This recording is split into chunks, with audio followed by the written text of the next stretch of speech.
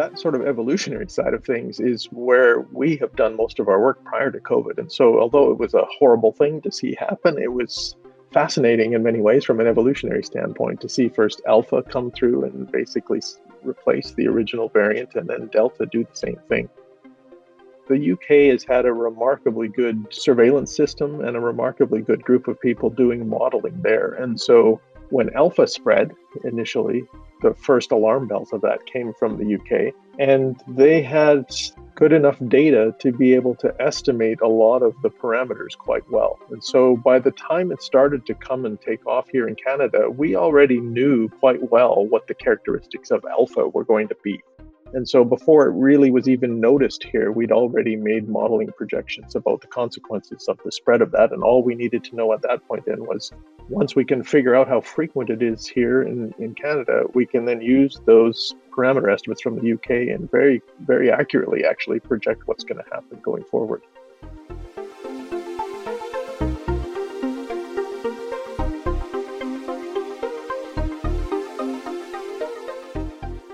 Welcome to SCAS Talks, a podcast by the Swedish Collegium for Advanced Study. My name is Nathalie von der Leer, and in this episode I talk to Troy Day, Professor of Mathematics, Statistics and Biology at Queen's University in Ontario, Canada. Troy Day has been a Natural Sciences Fellow here at SCAS in the autumn 2018, before we even knew about the COVID-19 pandemic. But since the onset of the pandemic, he has been involved in modeling, and we will hear a lot more about that in this episode. And this is the second episode within our theme Life Sciences.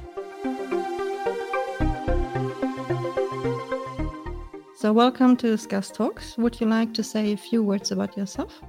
Thanks, and nice to be here. Yeah, my name is Troy Day. I'm a mathematical biologist. I work primarily in evolutionary biology, particularly the evolutionary epidemiology of infectious diseases. And so that's how I've come to be involved in a lot of what's been happening in the COVID-19 pandemic. A lot of people are epidemiologists nowadays. Yeah, that's right. It's pretty interesting, actually, that everybody seems to have become an epidemiologist at some level. And there's been a lot of interest from people in all kinds of disciplines in terms of, constructing models for the spread of disease. I'm not sure why this time people have become so interested in it, but it certainly sparked a lot of interest. Yeah, that was fascinating to see at the beginning of the pandemic how people were just jumping onto the topic, really. But then very broadly, what is your research about, apart from the COVID modeling? As I said, I'm a mathematical biologist. So what we do is develop theory for various processes in evolutionary biology primarily. So one of the things we've spent a lot of time on recently is building models for the evolution of drug resistance in response to things like antibiotics, but also in response to things like vaccination as well. And trying to use ideas from evolutionary biology to better understand treatment protocols that might lessen the likelihood of the emergence of resistance. So that's sort of the most applied end of the things that I do. We're also interested in more fundamental questions in evolutionary biology. So why organisms have the particular life histories that they do. So their schedule of reproduction and mortality. Why do some organisms live really long and reproduce at certain times? Others have very short lifespans, those kinds of questions. And the evolution of mating systems, a wide variety of different kinds of sort of, I guess you might call basic evolutionary biology questions. How come you got interested in this topic and in this research area? What I do is kind of in between two disciplines. So I'm an applied mathematician in one sense. I'm an evolutionary biologist in another. I've always been interested in mathematics and quantitative things. And so I certainly had an interest in that in my undergraduate degree. But I also was really interested in the life sciences. So in fact, what I did initially was an undergraduate degree in the life sciences. And it was really towards the end of that degree that through a few courses that I took, really, that my interest was sparked, particularly in evolutionary biology. And then I came to realize I wasn't very good at doing experiments and that sort of thing. And I had more of an aptitude for theoretical questions and ideas. And so I moved from there into the more mathematical side of the questions. Yeah, nowadays, I mean, a lot of biologists don't even do so many experiments now. It's a lot about data and bioinformatics. Yeah, so I suppose if I was coming through at this point, maybe that's where I would have ended up. I'm not sure, but it was largely a failure on my part to be able to do experiments in any reasonable way that led me to become more of a theoretician. I guess the other thing I think it's worth saying that I find kind of interesting is within the life sciences, I sort of think of evolutionary biology as, in some ways, maybe not the more quantitative part of life sciences, but it's based on a very small number of principles in some ways.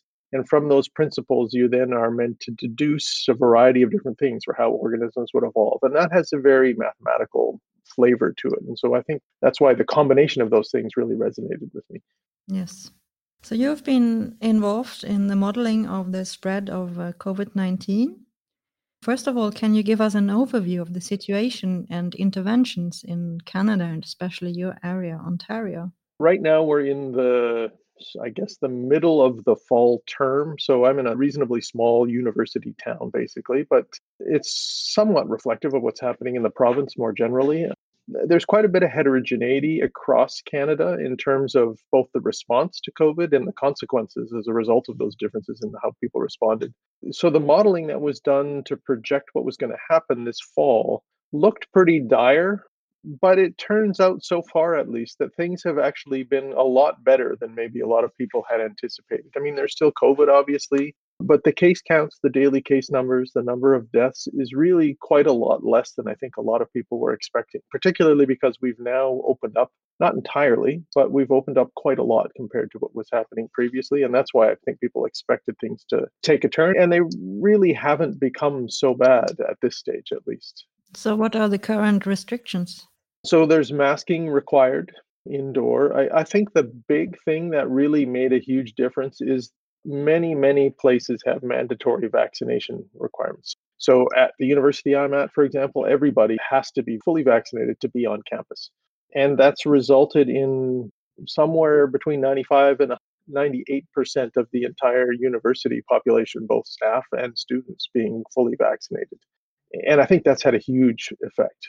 The vaccination coverage was pretty high already, but these policies that were put in place really pushed it to the next level. And if you don't get vaccinated, then there are quite severe consequences in terms of students being de-enrolled, staff not being able to work, being put on leave. So although that's been a source of controversy to some extent, not surprisingly, I think it's really done a lot to control the spread of the disease. So I'm just curious now, what does it look like in other sectors like the healthcare sector? Here in Sweden, we're having a discussion whether unvaccinated staff should be allowed to work near risk groups or the elderly. So the same is true here. I mean, again, it's quite varied, I think, geographically, but it was the same sort of issues that came up. There are a certain subset of people who didn't want to get vaccinated. And now the question is how to deal with that. And in particular, for people who are working in the healthcare sector, like you say, removing them from that setting, so their actions have consequences for other people. I think that's the main thinking behind and removing those people at this stage. It's also true for restaurants. You know, if you go to a restaurant, if you go to stay in a hotel, we went away this weekend to a place just north of here. Everywhere you go, you need to show your proof of vaccination if you're going to go inside somewhere, and you still need to wear a mask.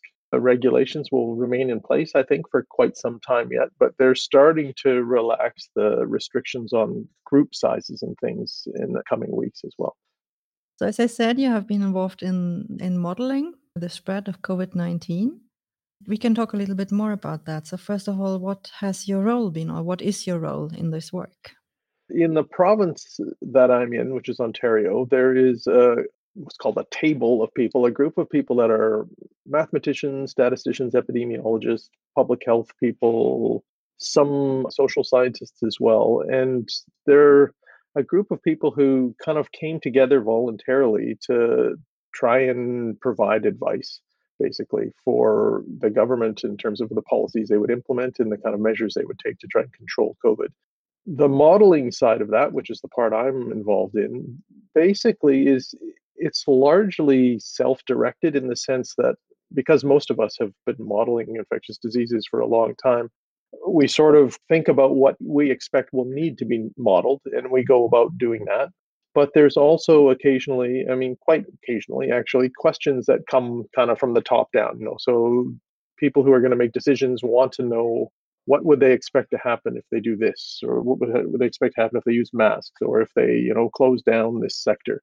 And so those very specific questions, they often give to the modeling table, and people go away and try and construct models and provide some feedback for those sorts of questions as well. The key thing that I think is quite nice about what's happened in Ontario for this group of people is it's politically independent, I guess you would say.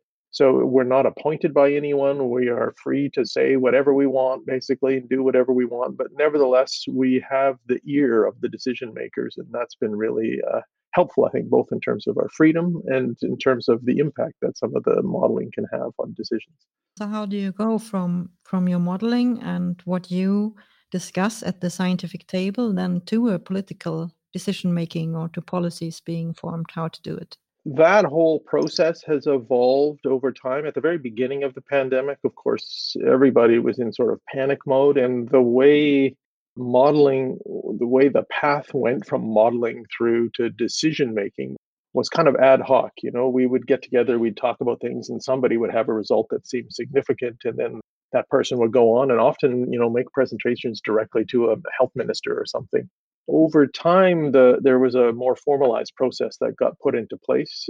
We meet every week and we present results every week. And then there's a chair of that table that takes those results and then passes them on to there's a series of tables, if you like. So there's a modeling table, and then there's a more general science table, and then there's a more general kind of decision making table. And people pass on this information along the way up into the cabinet of the government, basically. And so one of the chairs of our table would regularly go to the cabinet meetings to provide advice from our table and other tables as well. How they take that information and use it in making their decisions is not always transparent. I mean, all we can do is offer the insights we can provide from the modeling, and then of course they need to take that and integrate it with all kinds of other information and come up with some decision, partly based on the science, but I'm sure often also based on political considerations too. So we give them the scientific input, and then they somehow incorporate that into all the other things they need to think about and make some sort of decision. Sometimes you can see the direct path and you can see, oh, that's really nice. They made a decision and that was because of the stuff we did. And sometimes you do stuff and you think this is a really important thing to do and it just gets ignored, partly because of people's loss of appetite for locking down and, a whole variety of things that have to be considered when they're making the decisions.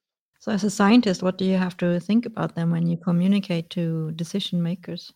As a scientist, we're often used to talking to other scientists. And so we talk in our own language sometimes. We have a certain sort of implicit expectation of where everybody is in terms of their background. And so we can start the conversation in a certain place where you wouldn't be able to start it with people who didn't have that background. And so the main thing that I really noticed is you really need to distill the message you're trying to sell, and you need to distill it in a digestible way, I guess. You can't present a lot of graphs, you can't present a lot of equations, of course.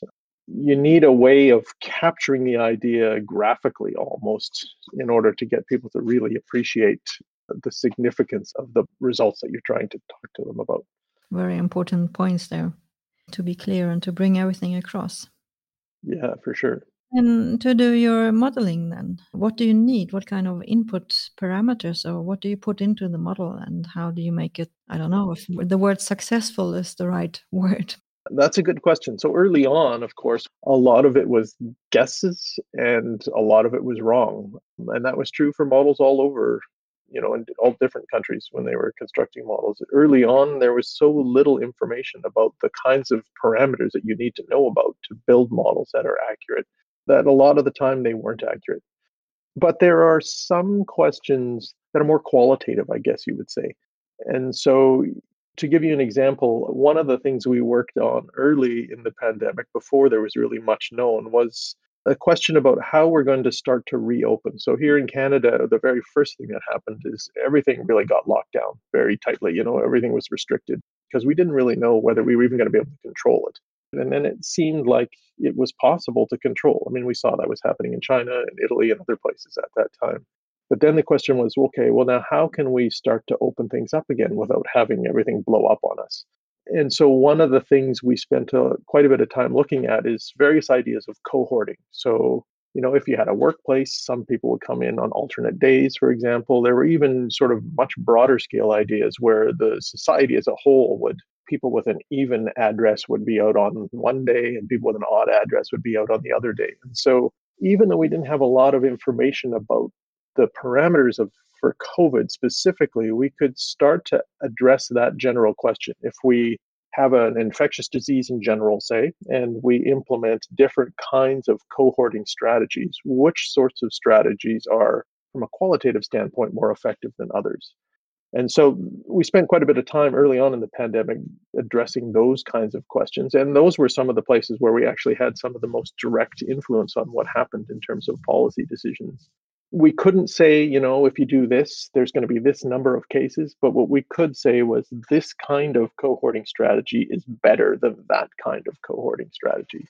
Those sorts of questions. These models, you said they are never perfect, and some have been wrong. And we've also seen that in Sweden, some have been terribly wrong. Luckily enough, because there was one quite early on in the pandemic which predicted a lot of people to die before June 2020, I think. And luckily enough, that wasn't true. But these models, I mean, how can you make them as good as possible, so to say? Yeah, I mean, we had the same issues here.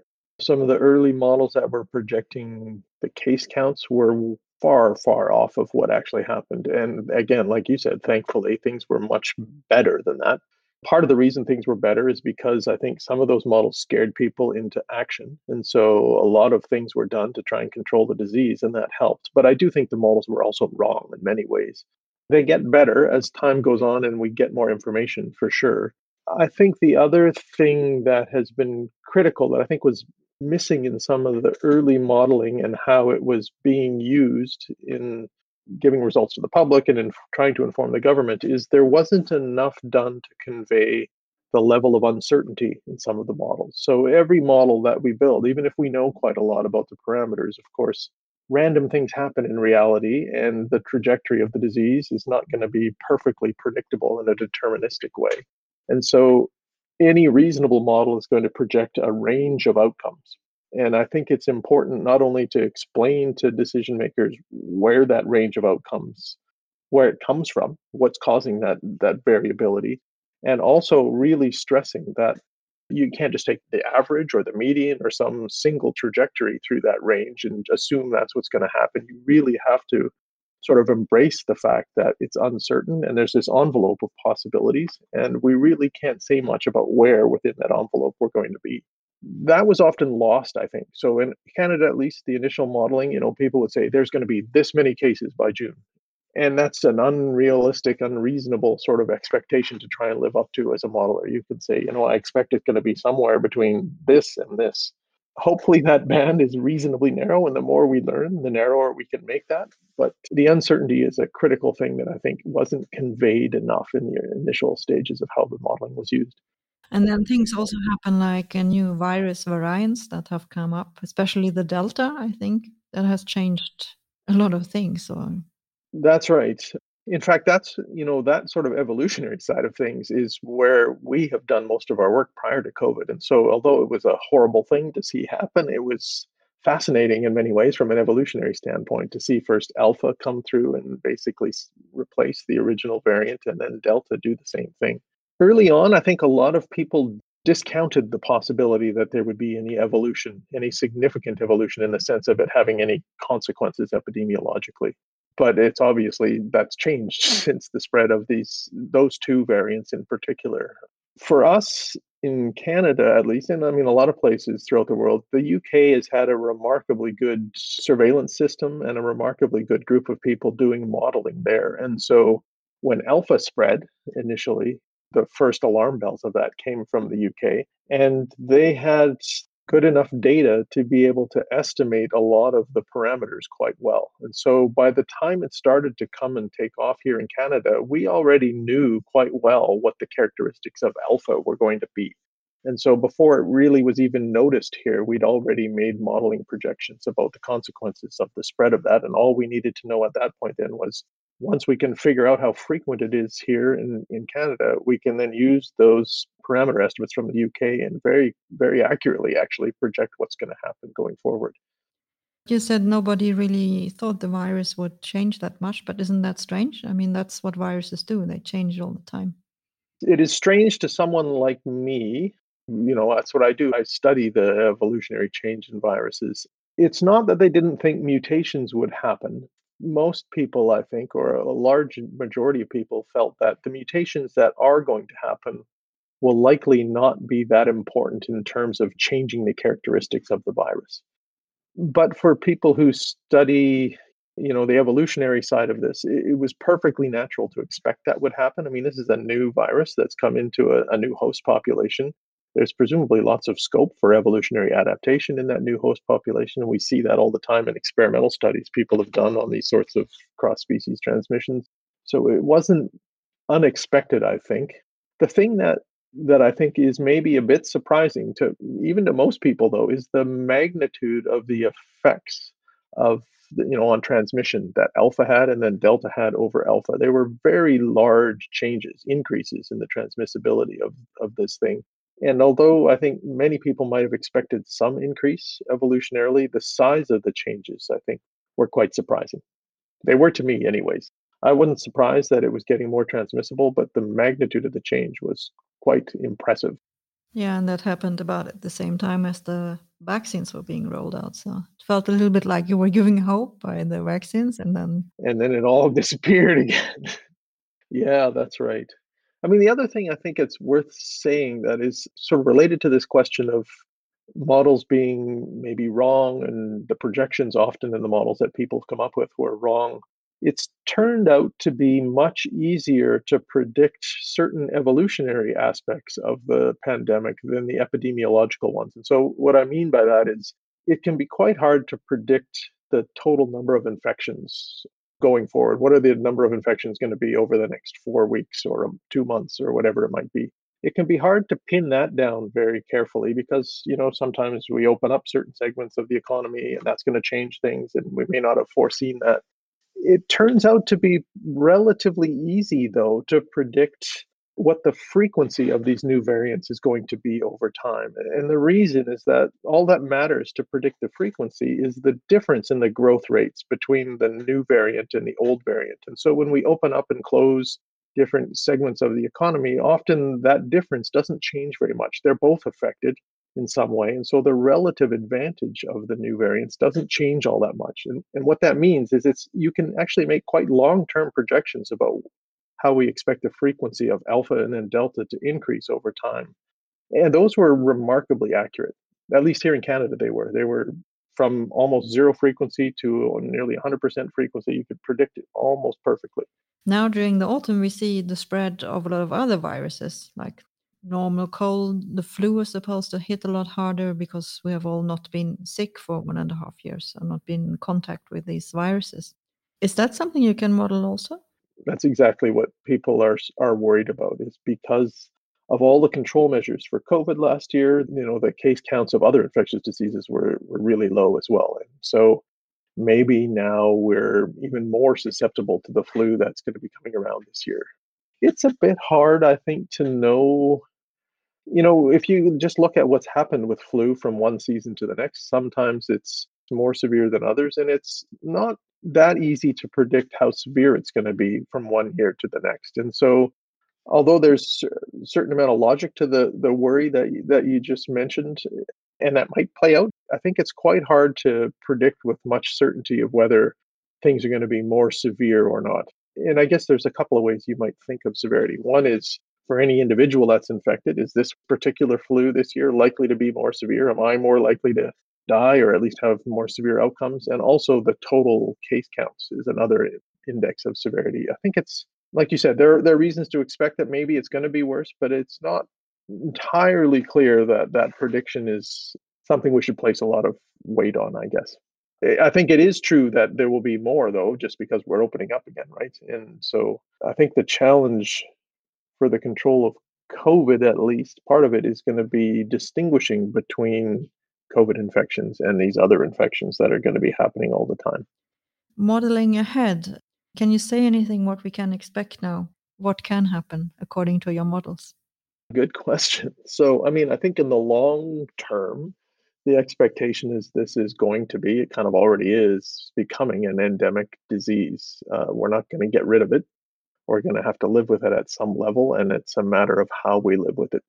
So we've done bit of modeling on, again, on the evolutionary side of things, going forward with these really high rates of vaccination, you might expect that that's going to impose some novel forms of selection on the viral population and result in evolutionary change, viral immune escape variants, a variety of different sorts of ways that vaccines can drive evolution. We've done modeling on that. I hesitate to say anything too specific because it's all very contingent on which variants happen to arise. And at this stage, we have very little, I guess, scope for making predictions about the next variant that's going to appear. If you look at what's happened in other diseases that are novel infectious diseases, so a new parasite comes into a host population, initially, even when there's vaccination, you get adaptation to the host, and that adaptation makes the virus better regardless of whether it's in a naive host or in a vaccinated host. And so that's what's happened so far with COVID. So if you look at the Alpha variant or the Delta variant, it's better than the previous variants, and it's better in both vaccinated and unvaccinated hosts. So it's just overall better. As time goes on, what you see in other infectious diseases is you start to see a trade-off where when a virus gets better in a vaccinated host, it comes at a cost of being less good in an unvaccinated host. That tends to be a repeated pattern in what we see in other viral diseases. That hasn't happened yet in COVID. So that's sort of, I think, the one broad scale prediction that I think, based on what's happened in other diseases, I'd be reasonably comfortable saying that at some point I'd expect the next variant that comes along will be adapted to the vaccine and will be less good at infecting individuals that are unvaccinated. So that's a big guess still on my part, but given what we see in other diseases over time, that's sort of the general pattern. What are the lessons we can take with us for the next pandemic? There will definitely be more. It certainly wasn't the first. It won't be the last.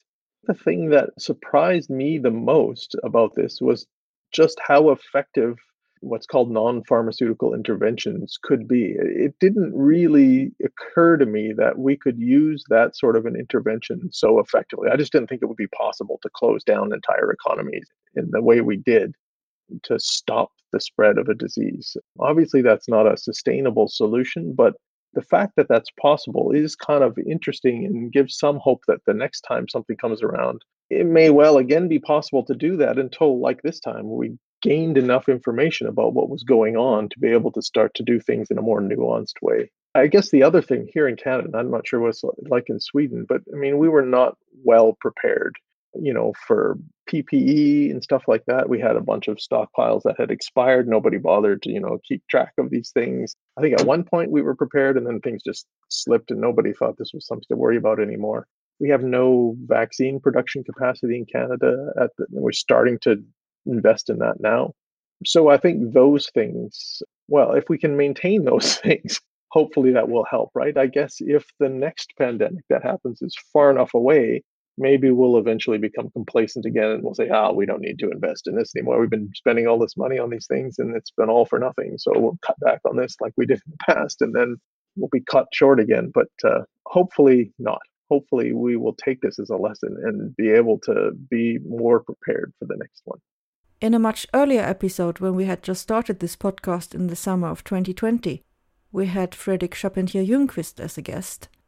He is a historian and has looked at pandemics from a historical perspective. And we talked a bit about the Spanish flu. And an interesting thing was that quite a lot of the interventions were the same as now, like staying at home, washing your hands, and so on. You could sort of recognize the recommendations from a bit more than 100 years ago. At some level, that's a little bit disappointing that we haven't somehow developed better technology, maybe, but that's absolutely right, yes. So anyway, he was also talking about models from his perspective and was surprised to what extent models have been informing politicians and shaping the response, rather than looking back at empirical knowledge from historical pandemics. Do you have any thoughts on this? It's an interesting observation. I mean, it's certainly true this time. My sense first is that comparing what happened now to, say, SARS in 2003 or whenever it was, obviously that was much less severe and we managed to control that and eventually get rid of it. There was modeling there as well, but for whatever reason, I think modeling has been embraced much more in this current pandemic than it ever has been previously. And I don't really know why that is. I mean, there are never been a shortage of modelers around, even in these earlier pandemics as well. I mean, maybe not going back to the Spanish flu, but certainly other infectious disease outbreaks. But for some reason, this one, modeling has been really embraced in the way people are trying to understand what's happening and make recommendations for its control. I think, looking back historically is if you can find things that are comparable, that's absolutely a good thing to do. Like you said, for the Spanish flu pandemic, we're doing the same thing we did there, not necessarily because we look back and saw, oh, well, they did that there, so we're going to do that here. Certainly, if you can find things that are comparable, then that's effective. So, I mean, the obvious things we might do with this outbreak is look at other SARS outbreaks, right? So, people have looked at other coronaviruses, which are some that are circulating regularly in the human population. So they've used those as a guide to think about what might happen in the long term. Maybe this will become endemic like those ones have. We've used the SARS outbreak in the early 2000s as well as a guide, but noting that there are some important differences. And so, to some extent, what we did there didn't work very well here because of those differences. Even more effective, though, I think, and this sort of what I alluded to earlier, is it doesn't spread simultaneously everywhere in the world. Some places are the unfortunate countries that have things first. And so, what's been really effective, I think, is seeing what's happened in other places before it's happening where we live, for example, and then using that as a sort of historical pandemic to make better predictions about what's going to happen going forward.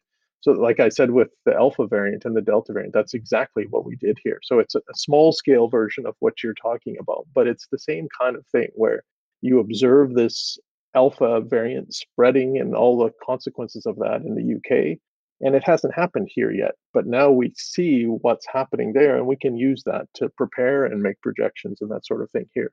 It's the same idea on a smaller scale. And I think it is absolutely important. I mean, I think most of our successful projections have been deeply informed by data from other places where they were the unfortunate collectors of the initial data.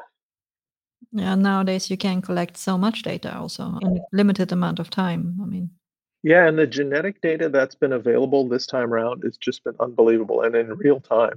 I mean, the stream of data has just been incredible.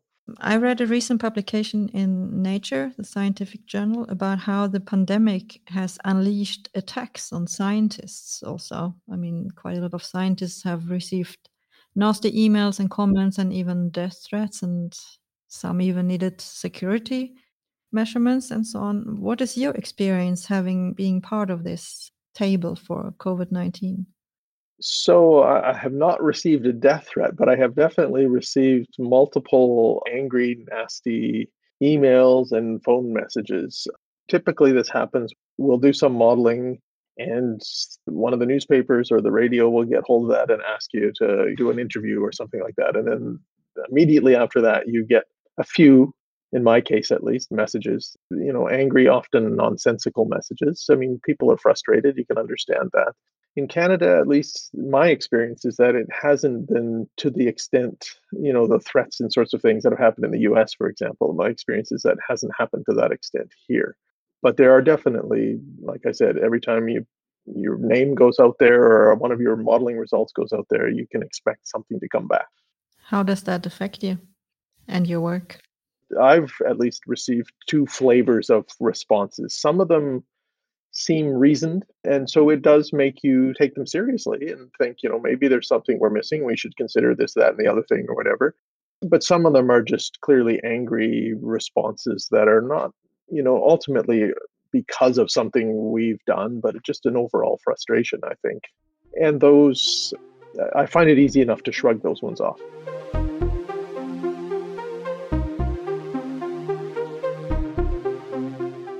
Is there anything you want to add about the COVID-19 work?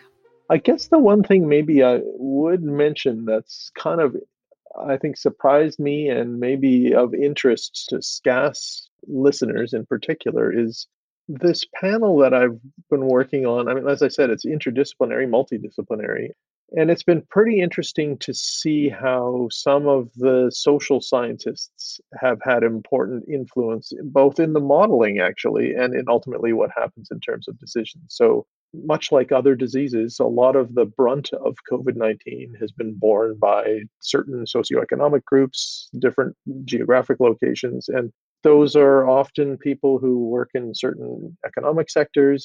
In Toronto, for example, the communities are often geographically relatively isolated.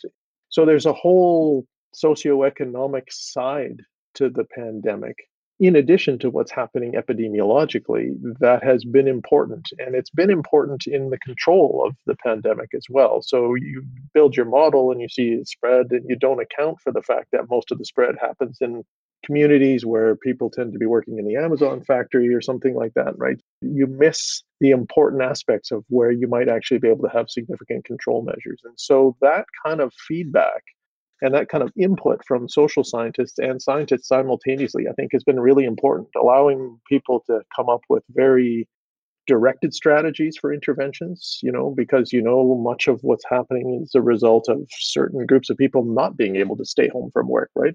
And I think that multidisciplinary flavor, I wouldn't say surprised me, it amazed me how that could all somehow be incorporated into what was ultimately being decided in terms of intervention.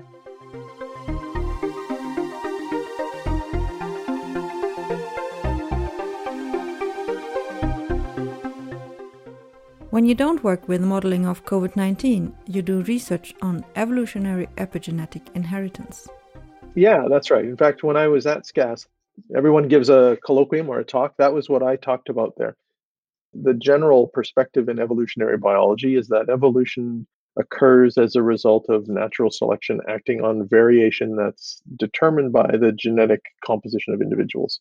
There's a growing realization, I think, or maybe recognition, that there are other sources of variation that are also heritable, not just genetic variation. Epigenetics, the word is often defined differently by different people, so I suppose it's important to be clear on what I mean by it. The way we talk about epigenetics would be things like methylation patterns, histone patterns, anything that is sort of a molecular medium, let's call it, for inheritance that's not purely DNA sequence variation. There are other forms of inheritance that are not epigenetic or genetic as well. Cultural inheritance is an obvious example.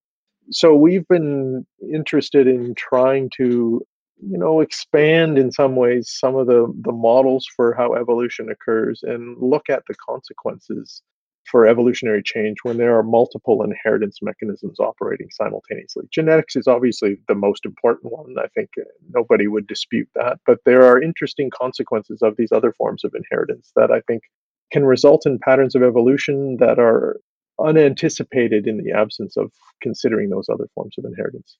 Yeah, so it's other changes to the DNA and DNA structure than the pure genetic changes. Do you have any example there? What kind of work you have done or what you're planning to do? Maybe one of the most interesting ones that has been worked on by others recently is in a worm called C. elegans. It's a workhorse for a variety of different kinds of studies in the life sciences. So it feeds on bacteria, and it feeds on bacteria that can sometimes contain pathogenic bacteria, so bacteria that will make the worms sick. As they feed, they learn to avoid pathogenic bacteria. There are certain chemical cues they can figure out that, this one's bad, this one's good. So I'm going to avoid that one. And they eventually learn to avoid the bad ones and eat only the good ones. That learned behavior can then be passed on to their offspring. And maybe you'd think that's not that surprising. We learn things, right? And we pass on some of the things we learn to our offspring.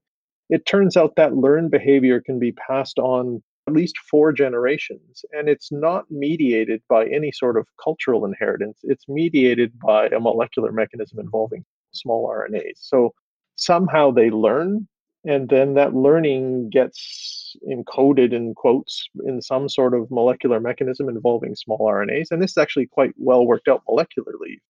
And that is then passed on for at least 4 generations. So you look 4 generations down the line, these new worms already have inherited this memory, in a sense, of what is good and what is bad in terms of feeding. And so that's, I think, a pretty unique, it's an unusual thing. People would not normally think of a learned behavior as being heritable in that sort of molecular way. And the consequences of that for evolution, I think, are not not well understood at this point. So that's one of the things we've been starting to build models for.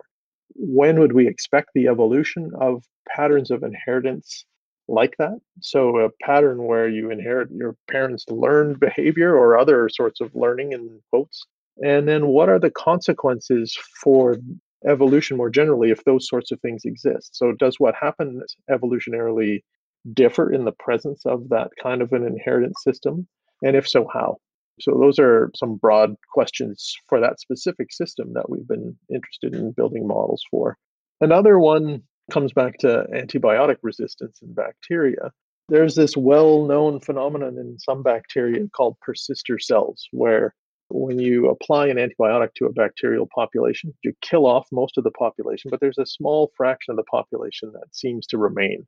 And you might think that that small fraction is somehow genetically resistant, but it turns out that that's not the case in a lot of these examples, because when you take those and then you reconstitute the population, they quickly expand to be a full-size population again, but they're just as susceptible to the antibiotic as the original population was. When you apply the antibiotic, you kill off most of them, and this tiny fraction remains again. And so these have been called persister cells, and it's been figured out that those cells are in some kind of different phenotypic state. It's not that they differ genetically, they differ phenotypically. They're dormant to some extent. And their dormancy is determined by various molecules in the cytoplasm of the cell. And those molecules can be transmitted from one generation to the next. And so there's another example of a form of inheritance that's not genetic that has important implications in terms of, in this case, the evolution of drug resistance. So that form of non-genetic inheritance plays a role in the ability of populations to withstand treatment. And the thing we're interested in exploring in models now is how does the existence of that form of non-genetic inheritance affect the evolution of genetic resistance to drugs? So again, two systems of inheritance and their interaction potentially has some role in what happens in terms of drug resistance in this case. And how does that all play out evolutionarily? How do we expect it to play out? We can ask that with models and then hopefully use those models to maybe direct some potentially interesting experiments that might be done. So there's an interplay between the two systems, or it might be. Yeah, exactly. So there's some evidence that the presence of persisters or other sorts of forms of tolerance, at least to antibiotics, can enhance the evolution of genetically determined drug resistance. And you can think of simple reasons why that might be true. It may be nothing more than the fact that a chunk of the population can persist allows for the appearance of more genetic mutations than would otherwise occur. It might be something as simple as that. But there could be other more subtle forms of interaction between these two inheritance systems as well that play a role. And then potentially once you know more about this, you could sort of use it for designing new drugs or... Yeah, I suppose in the long term that might be true. We're at this point where although we have been interested in those kinds of questions, in this context, we're thinking of this solely as an example of evolution in the context of multiple inheritance systems. But you're right. I mean, if something interesting comes of it, we can learn something new and understand it better. Maybe there's some implications there for how we might control diseases as well. Because it is true that a lot of treatment failure seems to be a result of this kind of phenomenon. The exploration of inheritance in itself is, of course, very important. And there is still a lot that we don't know. I mean, that is a bit fascinating in itself. As we were talking about earlier, I mean, nowadays genetics generate so much data and in real time. So how does that influence your work and the type of things you can actually do and model? Well, for those two examples I mentioned, what it does is I mean, I'm not a molecular biologist, but what it does is it provides important information on the mechanisms that are underlying these things. So if you think of this example of C. elegans, for instance, where 4 generations down the road, the offspring seem to have inherited this learned behavior. If you had no idea how that would happen in a mechanistic sense, you might think that maybe there's some screw up in your design of your experiment, however you set about measuring these things or testing it. Somehow it's an artifact of something. But once you know that you understand that there is this molecular mechanism through which this whole process occurs and by which you can get this phenomenon, it starts to not only give you greater confidence that the results you're seeing at the sort of organismal level are probably not an artifact because I can understand how this happened based on a mechanism. But I can also now model that specific mechanism and see if there are any consequences of the particular way in which that inheritance works that might be important in understanding evolutionary change. One of the things, just to give you an example, that I mean, again, I'm not a molecular biologist, but part of the mechanism involved in this case in C. elegans is very specific to C. elegans, apparently. And so you might ask, is this phenomenon general? Do we expect to see it in other places? We see it in C. elegans. Well, at least the mechanism that's underlying it in C. elegans is relatively specific, I think, to that organism. And so other organisms don't necessarily have the same kinds of biochemistry. And so you wouldn't expect to see at least the same underlying mechanism in other places. That doesn't mean there might not be some other mechanism underlying similar phenomena elsewhere, but I think it does sort of constrain the world of possibilities in some way by understanding these details. I remember a study, I don't know if I remember it correctly, but it was, I think they were looking at some epigenetic markers of people, of humans who had been children after the Second World War and been hungry. Quite a lot have been in starvation. And they could find then the same epigenetic markers in their grandchildren, I think. That's quite fascinating. Yeah, that's right. In some of the Scandinavian countries, there are these remarkable data sets that people have collected that allow you to do those sorts of analyses. And there was some of this in I think it's called the Dutch hunger winter or something like that as well. So you see those kinds of patterns in those data sets. That's a good example to bring up. You might think that those are correlational studies, basically. They have to be because you've got all this historical data and all you can do is look for patterns in it. You can't do an experiment with it. So when you see these patterns, you might worry that somehow those patterns are just a result of some underlying other thing that we don't understand. And so it's somehow an artifact. But now that we're learning more about mechanisms in organisms that can actually generate these sorts of patterns, it gives you greater confidence that those sorts of patterns really are real in the sense of demonstrating that a grandparent's food environment will affect their grandchildren's physiology in some way.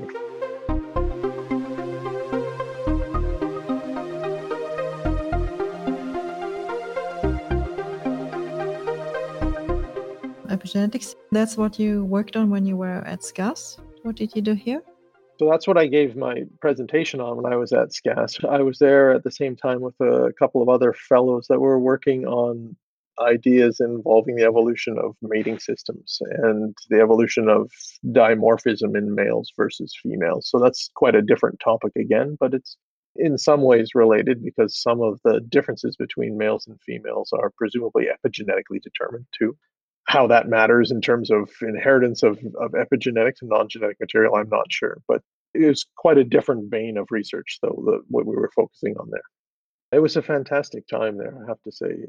The regular meals with people that you probably wouldn't normally encounter on your day-to-day existence was fantastic. It's really a remarkable environment. And nowadays, I guess you already said it, you work together with people from a lot of different backgrounds in an inter and multidisciplinary setting. So, what is your experience of that? For a long time, I have worked with interdisciplinary groups in the sense of combining biology or life science and mathematics. And those two are often thought of as unusual combination of disciplines. It's often thought that biology is not very quantitative. And so, what is mathematical biology? That doesn't even make sense that such a thing would exist. But they're both sciences, right? And of course, there's lots to mathematical biology. But even if you sort of step back, I mean, in the scheme of multidisciplinarity, those are both sciences. And so it's not like they're all that far apart, at least in the way they approach the world. My experience with this COVID table and the work we've been doing there is that we've broadened beyond the sciences. And that was remarkable to me how effective that could be in this particular context. It's easy to work with scientists, even if they're biologists or mathematicians or physicists, because at some level you all have the same language and you approach the world with the same sort of mindset. But broadening the scheme of multidisciplinarity through this COVID panel, I think, was something that I hadn't really appreciated the significance of it until then. I was at SCAS before this, obviously, right? And so I had that experience there. Enjoyed conversations with people who were working in other areas just because it's interesting to learn about other things and what other people are doing. But this COVID work was the first time I actually worked with people from that diverse of a set of areas and did it in a way that seemed amazingly effective, I think. So it'd give me a different perspective, I think, if I came back to SCAS now. Maybe I would seek out more, research opportunities or something like that. Maybe you have to sort of experience it in real life and like in a sharp situation, so to say. I think that's right. I mean, I think if I spent longer in a place like SCAS, it would happen gradually too. But the COVID situation, everybody was kind of panicked and there was a very focused goal. And so I think that helped, coalesce people around a common theme, right? Everybody knew ultimately what they were trying to do. And it was just a matter of figuring out how best to do that thing. And that certainly helped for sure. But then environments like this gas, what can they offer to scientists and especially to natural scientists like you? Because this is an environment that is a little bit dominated by the humanities and social sciences and so on. What can you gain from exposing yourself to different disciplines? Ultimately, for me, it comes down to a different way of approaching problems.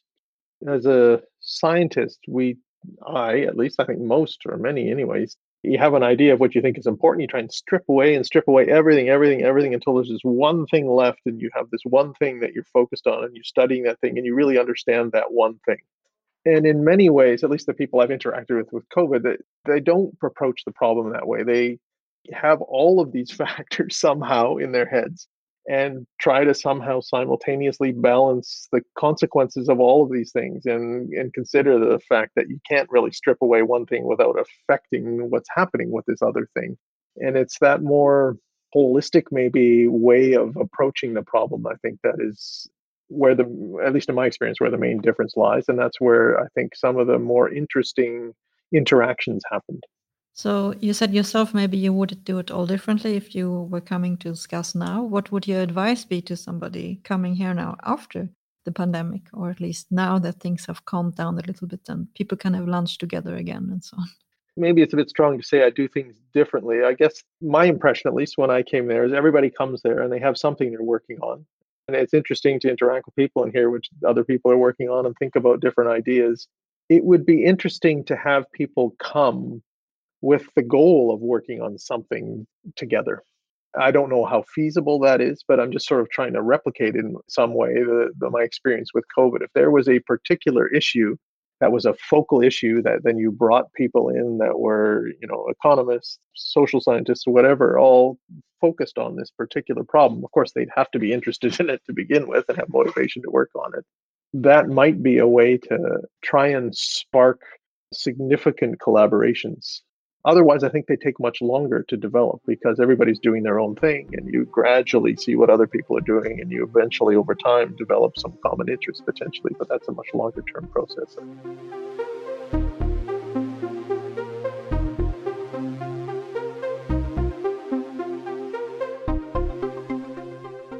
Thank you very much for joining SCAS Talks and talking to me and our listeners about your research. Thanks for having me.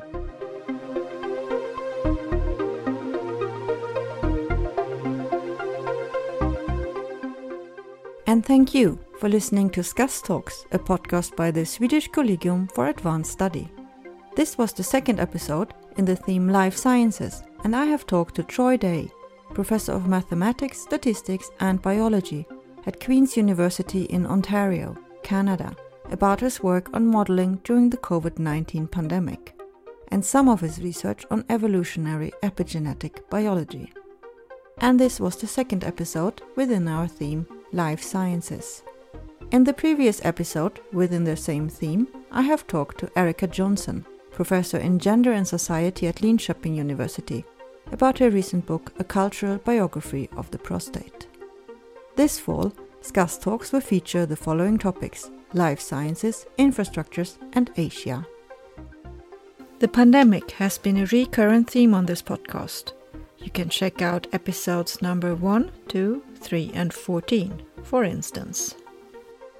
Other topics have been the study of languages, diversity, global governance, the brain, Africa, and life in outer space. We now have a total of 25 episodes and are sure that there is something of interest for everybody. Do you like SCAS Talks? Please recommend this podcast to a colleague or friend. You can find SCAS Talks on Podbean, Spotify, iTunes, and most podcast apps. You can also give us a rating or leave a review. My name is Nathalie von der Leer, and I would like to thank Troy Day once again for joining me on SCAS Talks. And of course, thank you for listening. Bye for now.